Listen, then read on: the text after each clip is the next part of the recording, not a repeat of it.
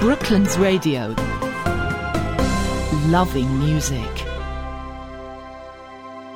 Hi, my name's Roger McCormick, and I'd like to share with you a very interesting chat I had recently with a guy from the music industry who may not be a household name, but he has played with some of the greats of our musical time. His name is Phil Palmer. He's a top guitarist. He started life in the music industry as a session man, and playing in recordings of albums and so on by some of the great artists over the last 50 years. And then he sort of went on, progressed from there to being a regular band member for people like Eric Clapton and Dire Straits and Tina Turner. He's played with so many, it's almost easy to leave out the people he's not played with. So if I was to read out some of the famous guys he knows, Eric Clapton, Paul McCartney, Phil Collins, the Dire Straits Band with Mark Knopfler, Tina Turner, Christa Berg, David Essex, George Michael. It's a very long list. And he sounds like this because some of the gigs that he played on have been recorded as live albums by the headline acts. And this is an excerpt from an Eric Clapton album called 24 Nights, recorded at a series of concerts he gave at the Albert Hall. And Phil is with Eric on this track, Bad Love.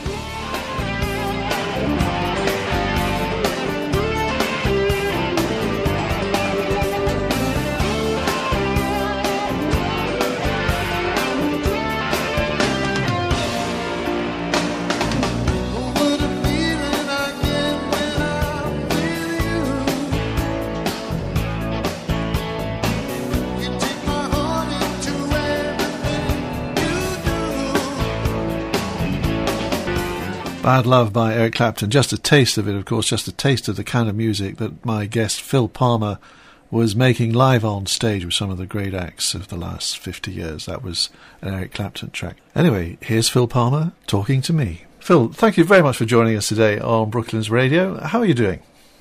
I'm doing great. It's lovely to be back in England for a while. I spend most of my life in Italy these days, in Rome. Oh, not exactly a hardship posting then. Well, no, it's quite nice to be there. Wonderful. A lot of your music career has featured Italian musicians, I think so. And I think you're with an Italian lady. You're married to an Italian lady, aren't you? I'm married to an Italian lady called Numa. Yeah. And she's also an artist. And we collaborate on various things. We write songs together. And we live in Rome. Wow. Which is glorious. Wonderful. I am very envious on so many different counts, including that one. Well, I've been reading your book, Session Man, which has been published on Kindle for maybe a couple of years, but it's going to come out in physical form fairly soon, I believe. And I think you can get it on your website anyway. And yes. It is a fascinating story. In a way, the title Session Man doesn't really do you justice because it understates your career. Because although you were in demand as a session man in your early 20s, with some big names, even then, people like David Bowie and so on, that quickly led on to being in demand on stage as part of, I suppose you call it, the travelling band with legends of our musical lifetime, like Eric Clapton, Dire Straits, Tina Turner. Yes. I mean, it's extraordinary. Yes. Well, it was back in the day, if I can jump in. Yeah. 1973, I started doing sessions. So this is really my 50th anniversary of doing it. And in the early days of doing sessions, I mean, at the time, studio time was very expensive because it was a new kind of genre in a way. And people required players that could come in and play a part and contribute something to a recording. And they were called session guys. And so I thought that sounds like a great idea. And in the early days, I was associated with my uncle's recording studios, which was called Conch. And it was owned by Ray and Dave Davis of the Kinks. Who are your uncles? Yeah, my uncles, yeah. And so I used to sit at the back of the control room just watching what was going on, fascinated by, four guys sitting in a room creating a piece of music. I thought, this is amazing. And so that was the start for me. And the first session I did was at Conch Studios in 1973 for an artist called Claire Hamill. Yeah. And it went from there. And it proceeded at great pace, didn't it? Because it really wasn't very long at all before you were... obviously, your reputation must have spread very, very fast, because you were in demand from some very big names from a very young age. Well, it was like that. I mean, sessions were strange in those days. A session was 3 hours, and you would get booked. And I could do back in those days 3 or even 4 sessions a day for different artists in different studios. And so you got good at sort of walking into a room and sort of figuring out what they were up to and trying to understand what direction musically they wanted to go in.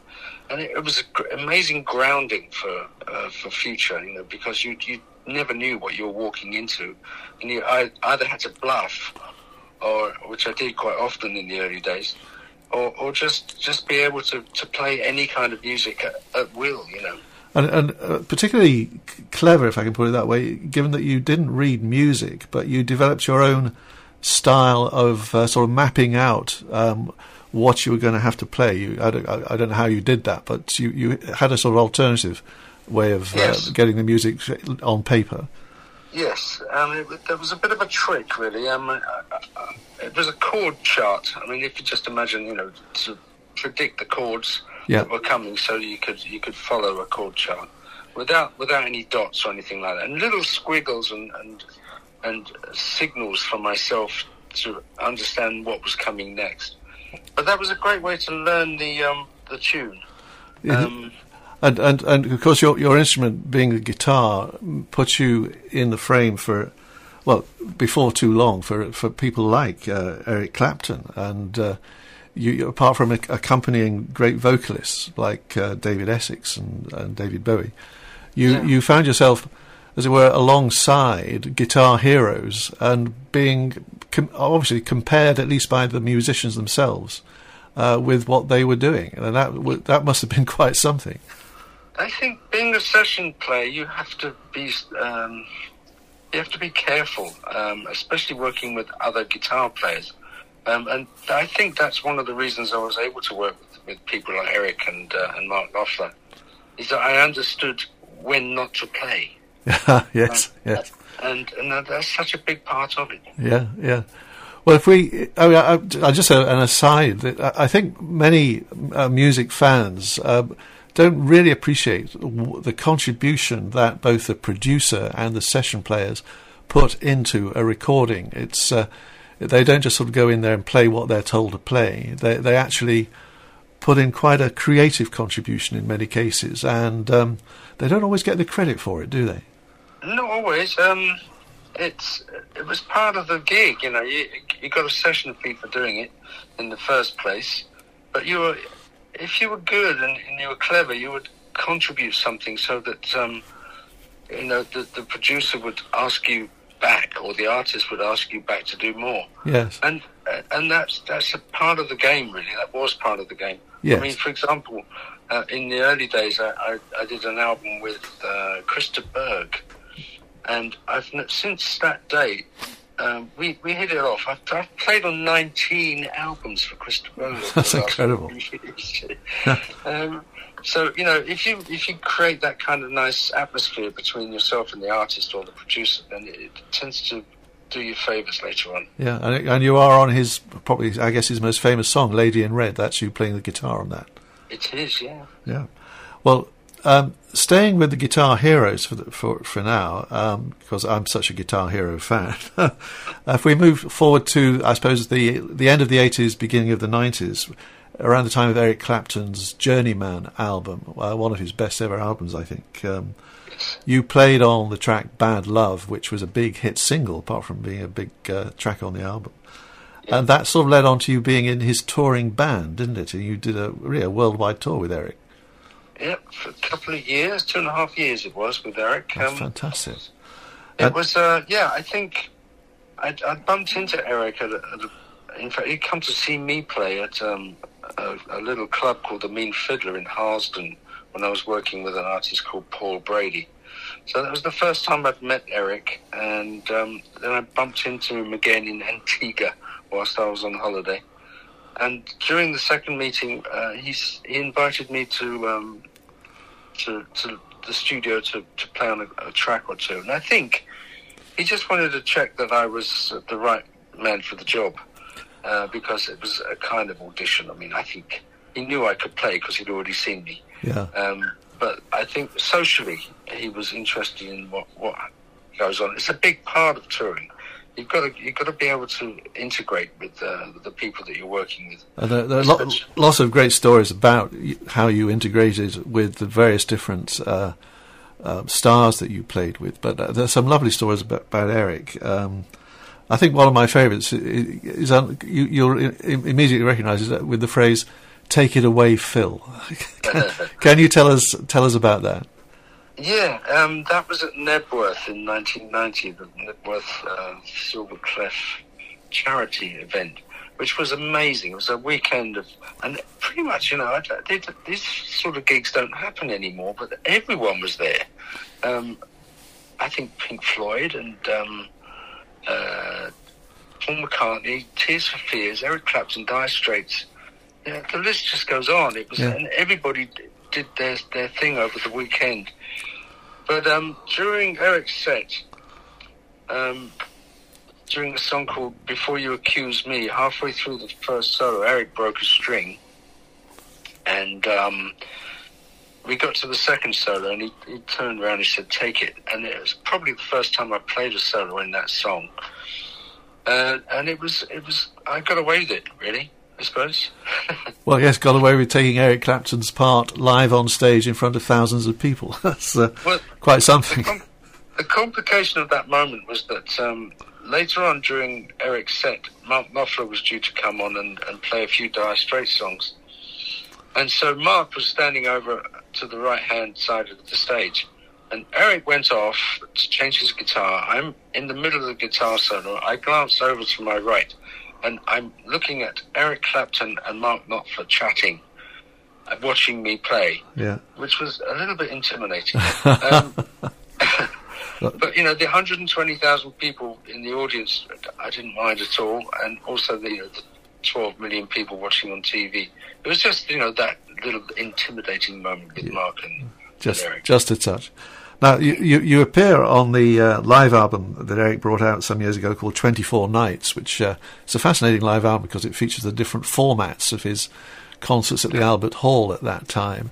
And in the format which was the 9-piece band, a lineup that includes, apart from you and Eric, Greg, Phil and Gaines, Chuck Leavell, Nathan East, the legendary bass guitar player, Steve Ferrone, Ray Cooper, and the two backing vocalists, Katie Kissoon and Tessa Niles.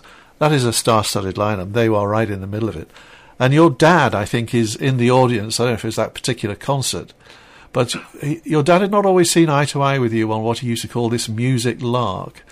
But I seem to remember there was a lovely occasion when he was there and you talked to him after the show. Can you tell us a bit about that? Yeah, Dad was not too keen on me being a musician, and we fell out when I was about 19. And we didn't really see eye to eye for a good 10, 12, 15 years after that. And so Eric had organised the orchestral nights at the Albert Hall, and I thought that this was a perfect moment to sort of make up with Dad and invite him down. So I sent a limousine for them to pick them up, my mum and Dad, and they came down. We had a box for them at the Albert Hall and a bottle of champagne.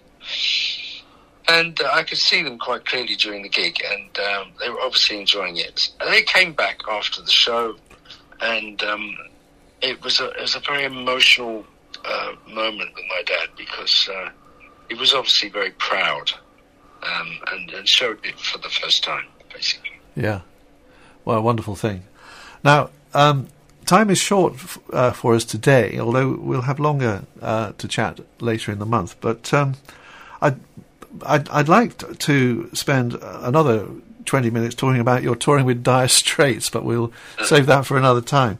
But that does bring us into Dire Straits' legacy, which is, to call it a tribute band really doesn't do it justice. It involves so many people who actually were in Dire Straits. as well as great stars. It's not a tribute band to Dire Straits. It's a tribute to Mark Knopfler, if anything. Yes. That's very much still alive, and your touring plans last year were cut short by COVID and all the rest of it, but you are still touring again later this year. Yes, we have, I think there's 30 dates in South America coming up in May. And then we have some European dates later in the year, I think starting in Italy. I'm not sure exactly where yet. And the lineup there again, although people come in and out a little bit, but there are some wonderful musicians in that band, including people who've played with the Dire Straits tour.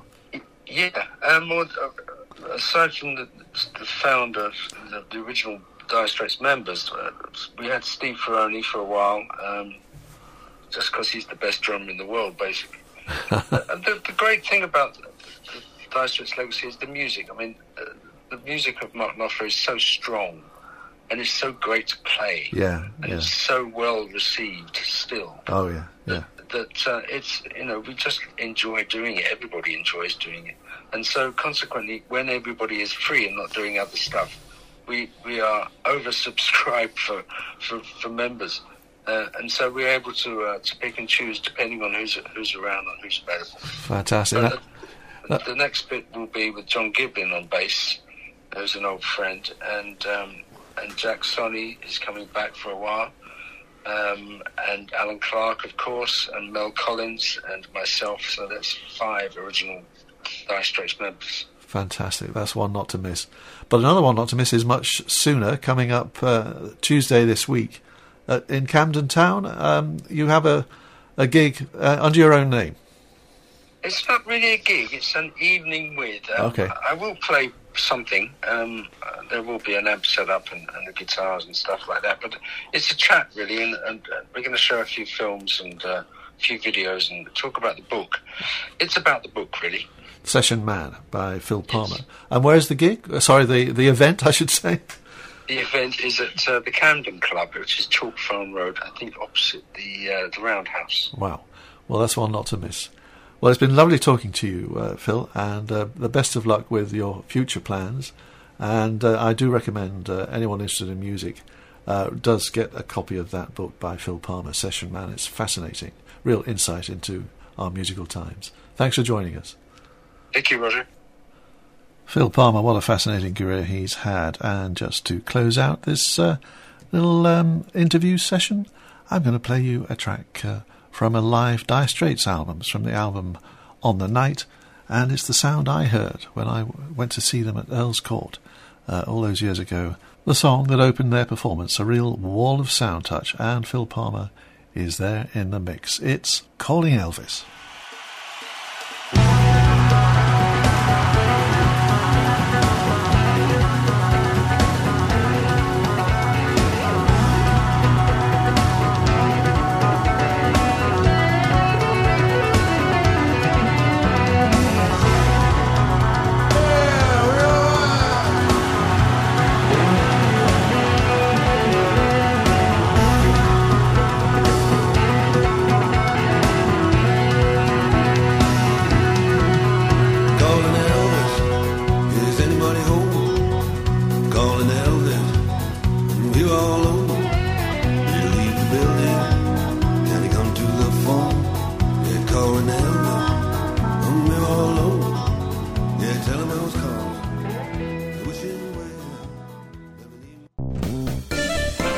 Brooklands Radio. Loving music.